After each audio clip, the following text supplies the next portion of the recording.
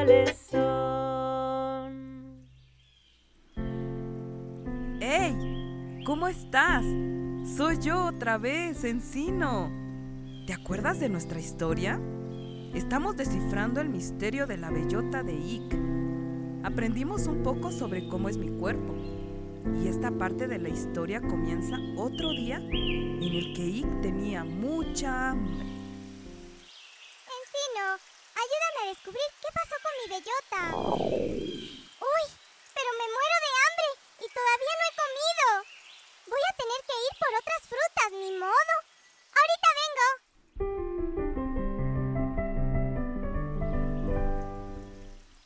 Mira esta guayaba, es amarilla y tiene la cáscara delgadita y un montón de semillas. ¡Ñam, ñam!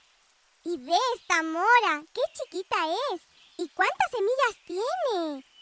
¡Una naranja! Dulce y acidita. Pero la cáscara no me gusta, se la voy a quitar. ¡Qué deliciosa naranja! Ahora sí, Encino. ¿Qué decías? El primer secreto que quiero contarte es que las plantas también nos movemos. Pero, ¿cómo? Si no tienen patitas como yo. Tienen raíces que los amarran a la tierra. ¿Verdad que las frutas son deliciosas? ¿Por qué crees que son tan ricas y tienen colores tan bonitos? Para que yo las encuentre y me las coma. ¡Exacto! Para eso te sirven a ti, Ick. Y a nosotros los árboles, ¿de qué nos sirven que tú te las comas? ¿Cómo? ¿De qué hablas? ¿De qué les sirve a ustedes los árboles? Nunca se me había ocurrido esa pregunta. ¿Por qué escupes esas semillitas? Porque son amargas, no son dulces como la pulpa de la naranja. Exacto, y por eso son amargas. Algunas de esas semillitas que escupiste van a germinar en la tierra y convertirse en naranjitos. Dime, ¿dónde encontraste esta naranja?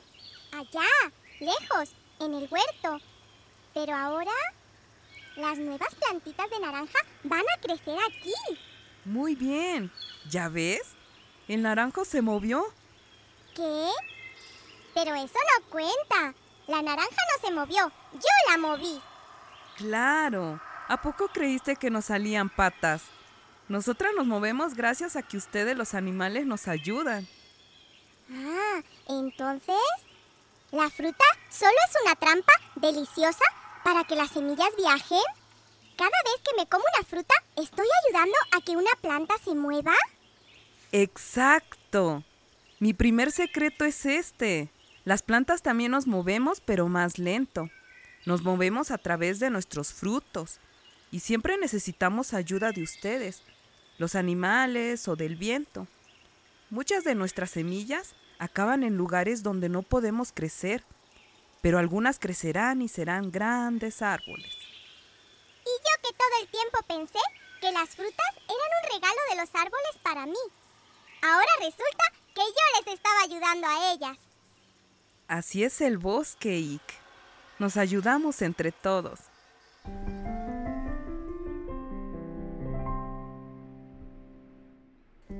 Ahora que sabes que las plantas se mueven a través de las frutas, ¿en qué se parecen las frutas que recolectaste? ¿En qué se parece un chilacayote, una guayaba y un aguacate? ¿Por qué no lo descubres? Ábrelas para ver en qué se parecen. Dibújalas en tu cuaderno de aventuras. ¿Por qué crees que son así? ¿Cuál es tu fruta favorita? ¿Por qué crees que es así? Trae tus respuestas y escucha más en el siguiente Aprendo de los frutos.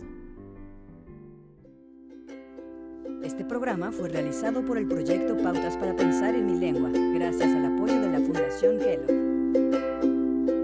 Muy chiquitita voy creciendo con cada rayo de sol. Poco a poco me voy nutriendo, la tierra me da calor. Este programa es distribuido por Cultural Survival.